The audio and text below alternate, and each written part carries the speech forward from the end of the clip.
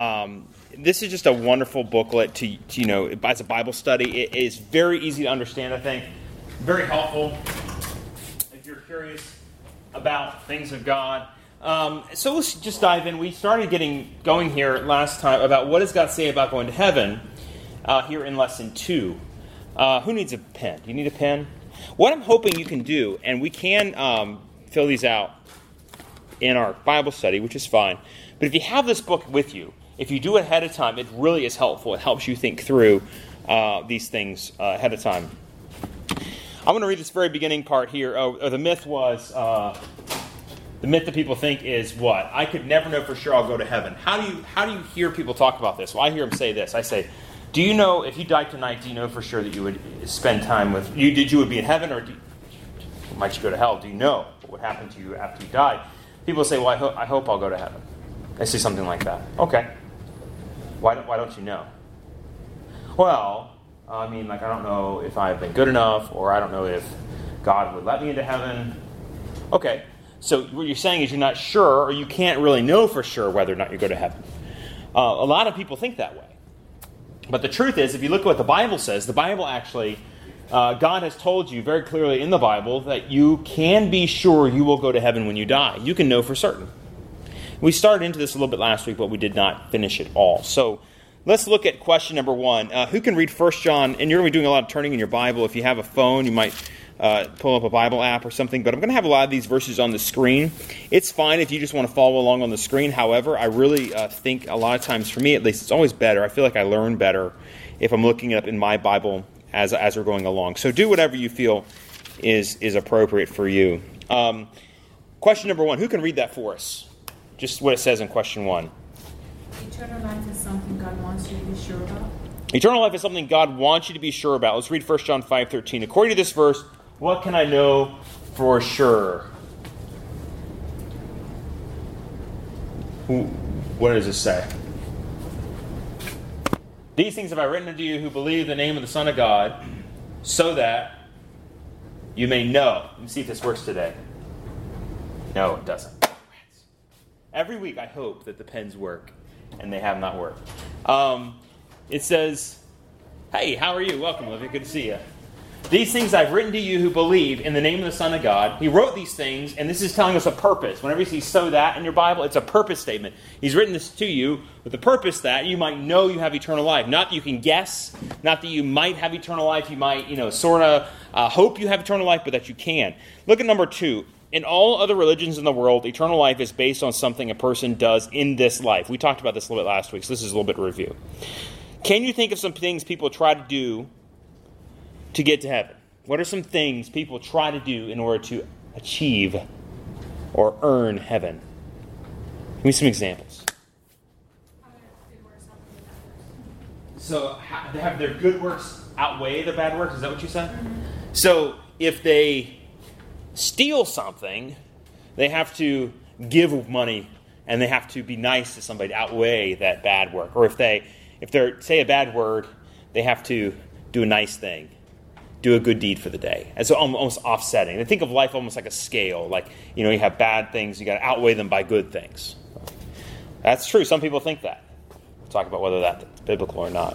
What's some other things people try to do to get to heaven? Read the Bible, right? That's a very common one.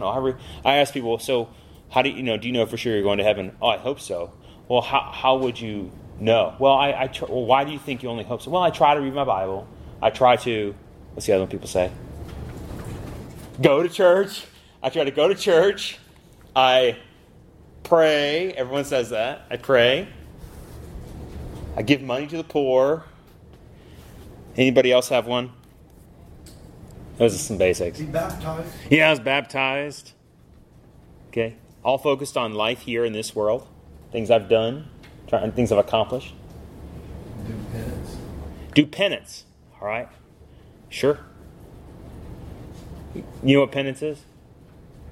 It's like, yeah, it takes different forms, but it's basically payment for your sin. It's like feeling sorry for your sin, and sometimes people whip their back or they'll walk on their knees up a flight of stairs or something. Loving people. I love people. That's what people say. Look at number 3. I think this is where we got to last time.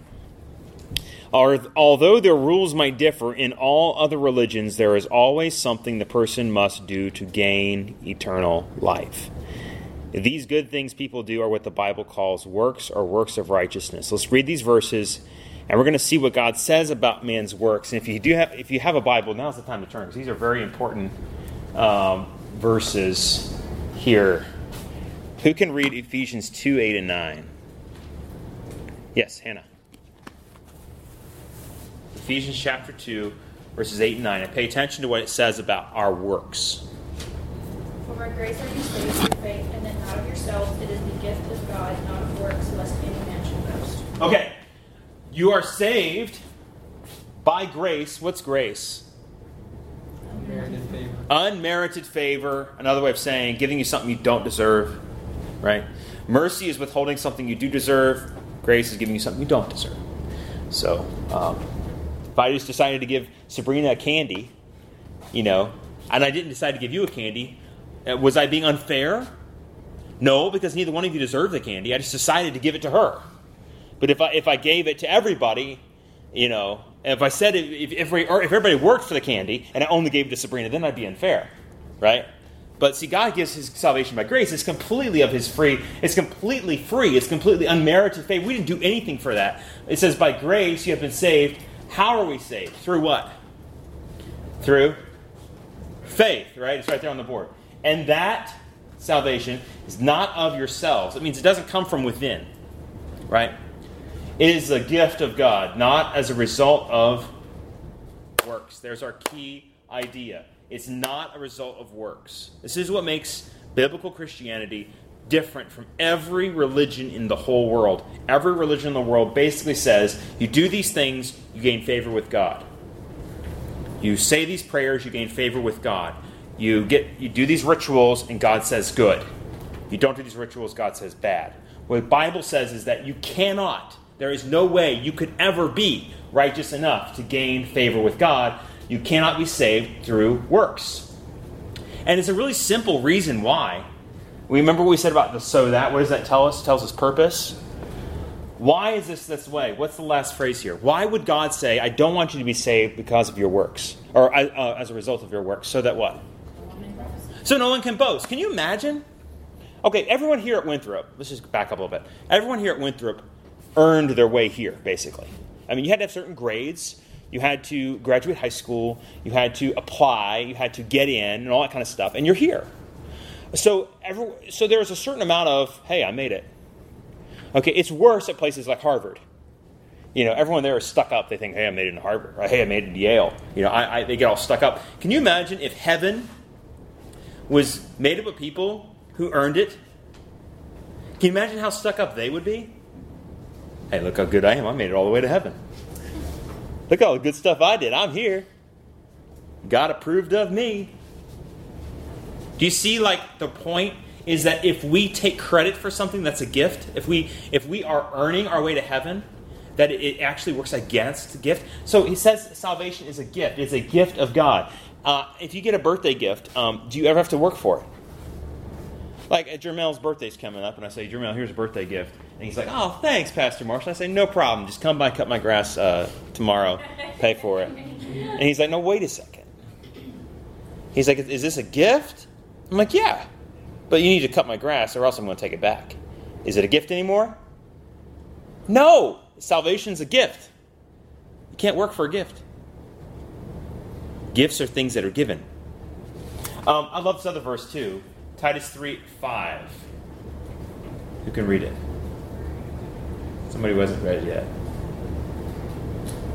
He saved us not on the basis of deeds which we have done in righteousness, but according to His mercy, by the washing of the regeneration and renewing by the Holy Spirit.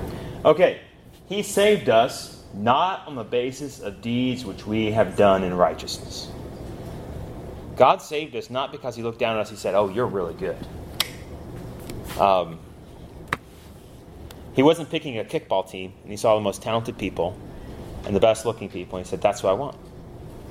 He saved us not because of the basis of deeds which we have done in righteousness, but according to His mercy. Here's the other side of that. Mercy is is not getting what we do deserve by the washing of regeneration and renewing by the Holy Spirit. God's Holy Spirit's renewing us and washing us from sin. We'll get into more of what that means. We're not saved by works, but by his mercy. So let's look at these truths here. We have several to begin with. We know what God has told us about the way to heaven is not by any good thing we can do. So I've given you the bad news. But before we can understand God's way of salvation, we must understand and believe some other important truths he has told us in his word, the Bible. There are some truths here. Romans 3:23 tells us what? All people have sinned. Romans 3:23. You might know this verse. It says, all have sinned. I don't know if I have this up. Yes. For all have sinned and fall short of the glory of God. Okay? All. You've sinned, I've sinned, he's sinned, she's sinned, everybody sinned. Okay, we all have sinned. All people have sinned. Romans 3:23 tells us this. What is sin? What is it?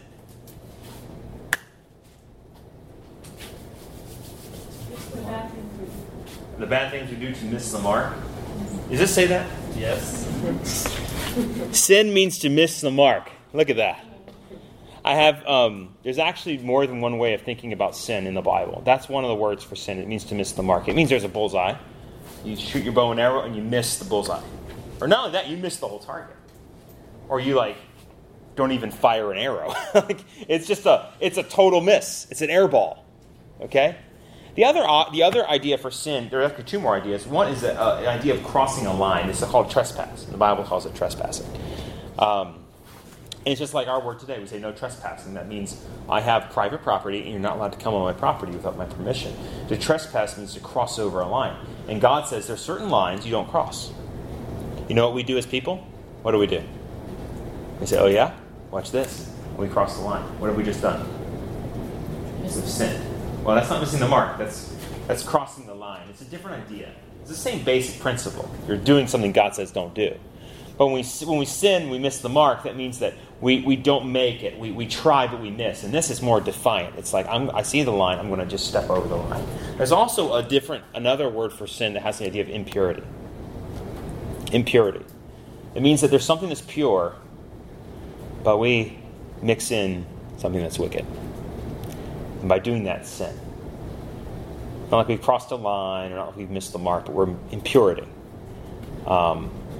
Classic example of this is you make some brownies and you just add a little bit of, dog poop or something into the brownies. Would you want to eat that?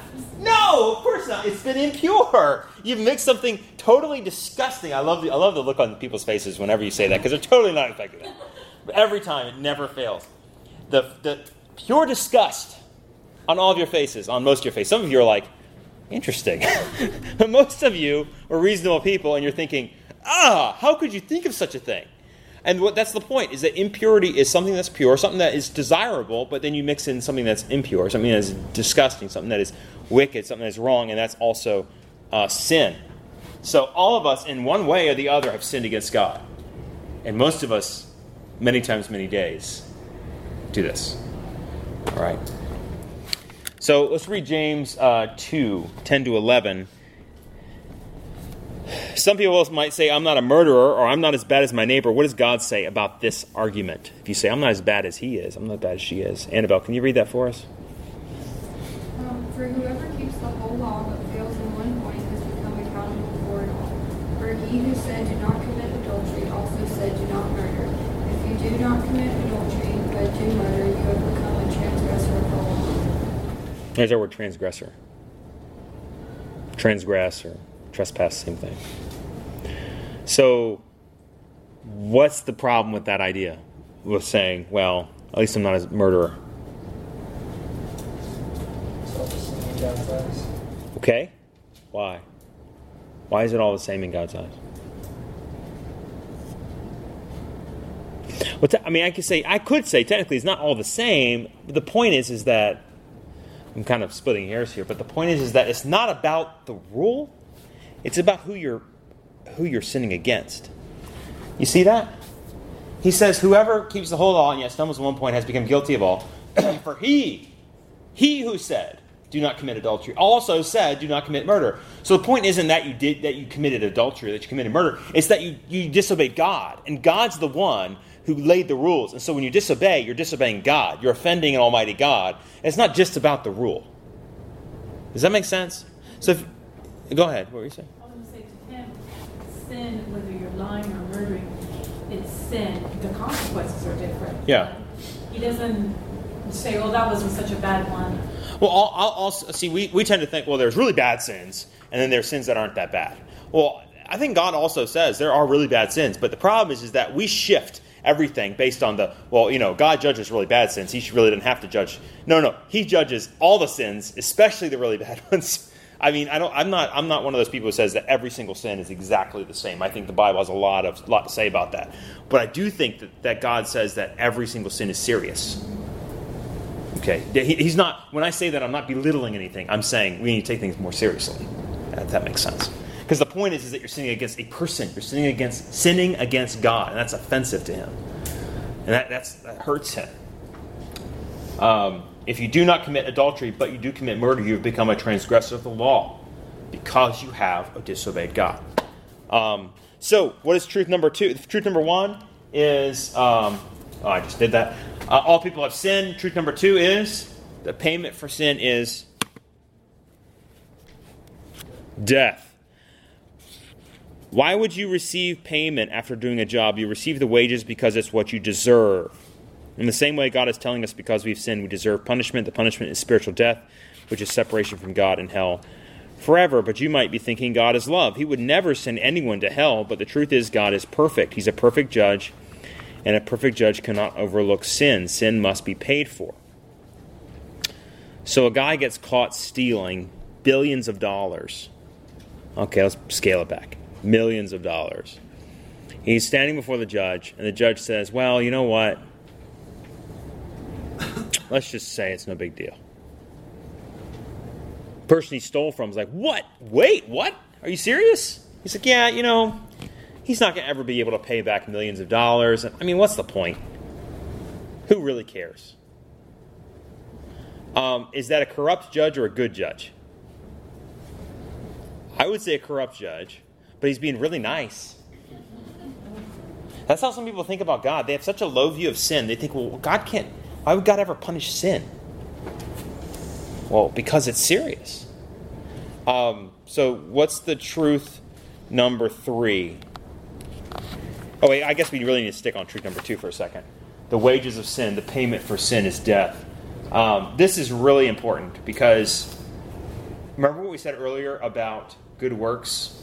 What can good works not do? They can't save you, right? By grace you've been saved through faith, not of yourself, it's a gift of God, not of works. So if good works can't save you, the reason they can't save you is because they don't pay for anything. They don't pay for any sin. And you still have this enormous sin debt, and the payment for sin is death. So even if you do all these good works, you're still going to die. You haven't solved this problem of death. In the very beginning, there wasn't death. But when men sinned, death was brought into the world. Right? So, this is, the wages of sin is death, but the free gift of God is eternal life in Jesus Christ our Lord. And we'll get into the second part in a minute. But this is why it's such good news that Jesus died on the cross. Because if the payment for sin is death, what did Christ do? Christ died, right? And what's the payment for sin? Death. Christ died. So he paid for my sin by dying in my place. It's amazing. So if Christ died for me, what do I have to do to go to heaven? I can't. If he died for me, I don't have to die anymore. I can't work my way. There's nothing for me to do to earn anything. It's a free gift. Okay. And so let's do this last thing. There is no way you could do anything good enough to save yourself. We talked about this in Ephesians 2, 8 and 9. And so salvation is, and there's a blank there. Salvation is a gift of God. If you object, you say, but we just have said God cannot overlook sin. How could he ever just give me the gift of salvation when I have not earned it? Okay, how can God just give you salvation? That there's a sense in which all of us want to earn our way to heaven. We do want to earn our way forward, but God says that that's impossible. So truth number 4 is very powerful. That's this one. Oops, sorry.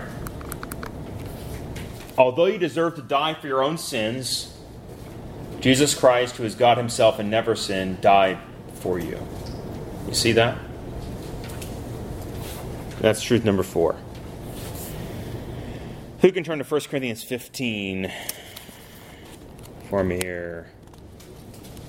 Let's try it. You got it, Laura? 1 Corinthians 15, verses 3 and 4. For I delivered unto you first of all that which I have also received, how that Christ died for our sins according to the Scriptures, and that he was buried, and that he rose again the third day according to the Scriptures. Good. Christ died for our sins. I know you see it all the time, like Jesus died for you. You see it on the side of a billboard, or Christ, Jesus saves, or whatever.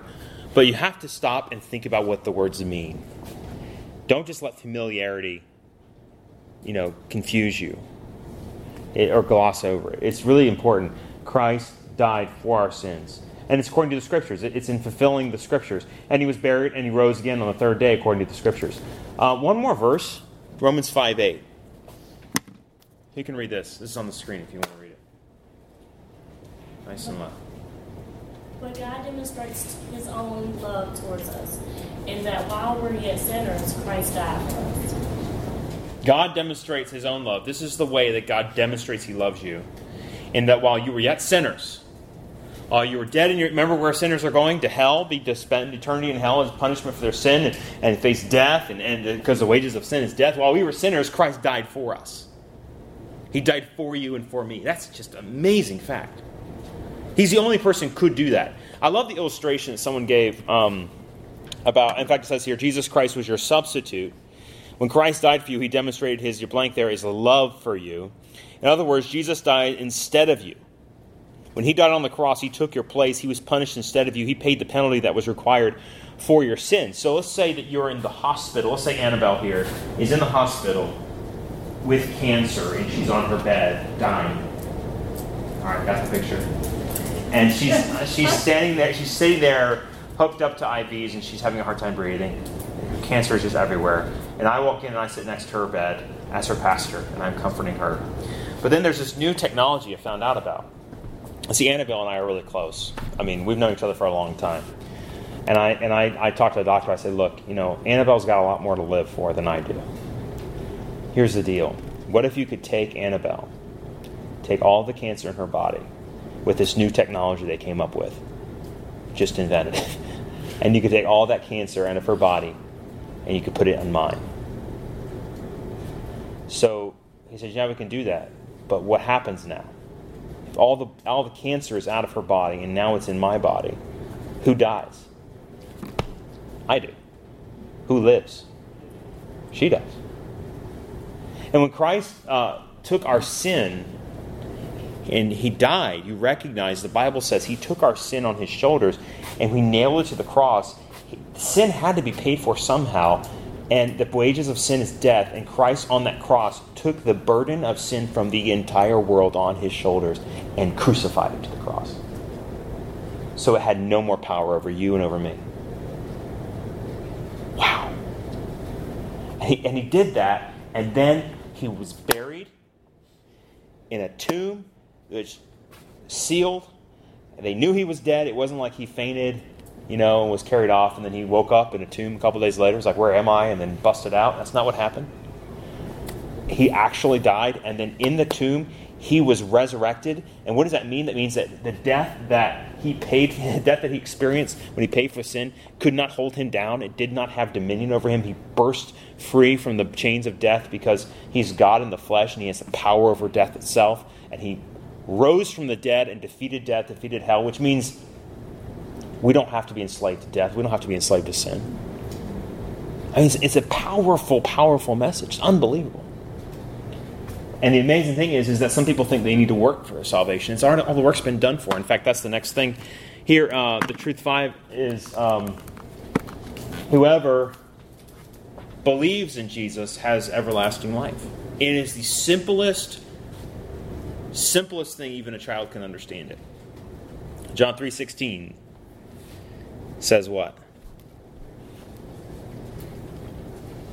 For God so loved the world That means God loved the world in this way, that he sent his one and only Son, that whosoever behaves, well, that's not it. Whosoever goes to church 3 times a week, no, wait, that's not it either. Whosoever joins the, no. Heresy. Throw him out. For God so loved the world, he loved the world in this way, that he sent his only begotten Son, his one and only Son, that whosoever believes in him should not perish but have everlasting life. That's what it says.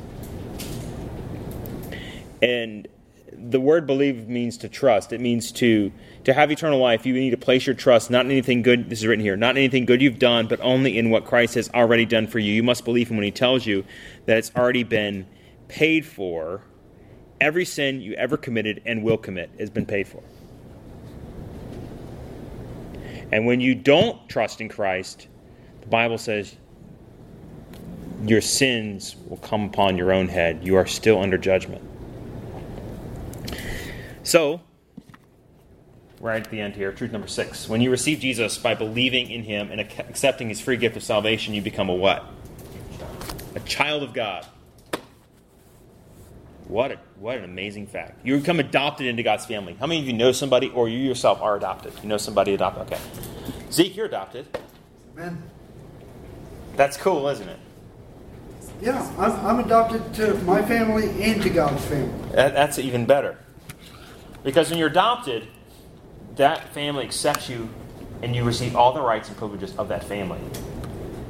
I've been to several adoption ceremonies, and what the judge says every time he sits there with his gavel, he says, you do realize, sir, you didn't talk to the father, that when you adopt this child into your family, this child, he names the child, will become a child of your own, just as if he was born of you and your wife, just as if he was your natural born biological child, including rights of property and wealth and inheritance.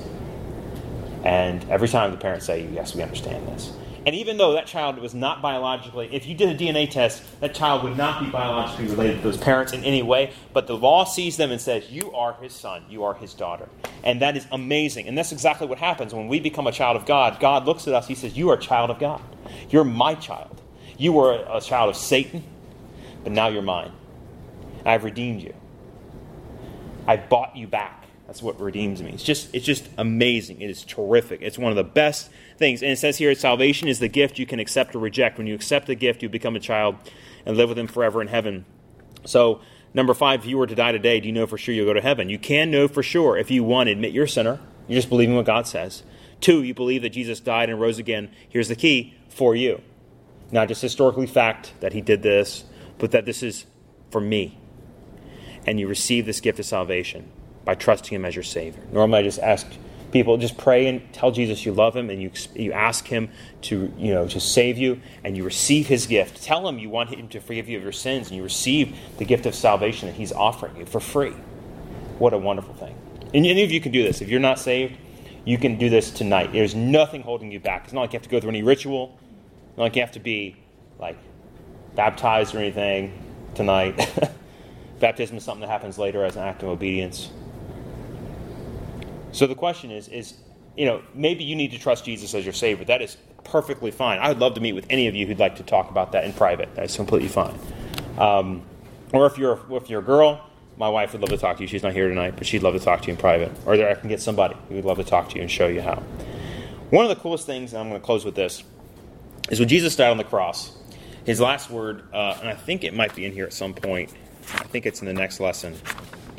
We're not going to go there yet.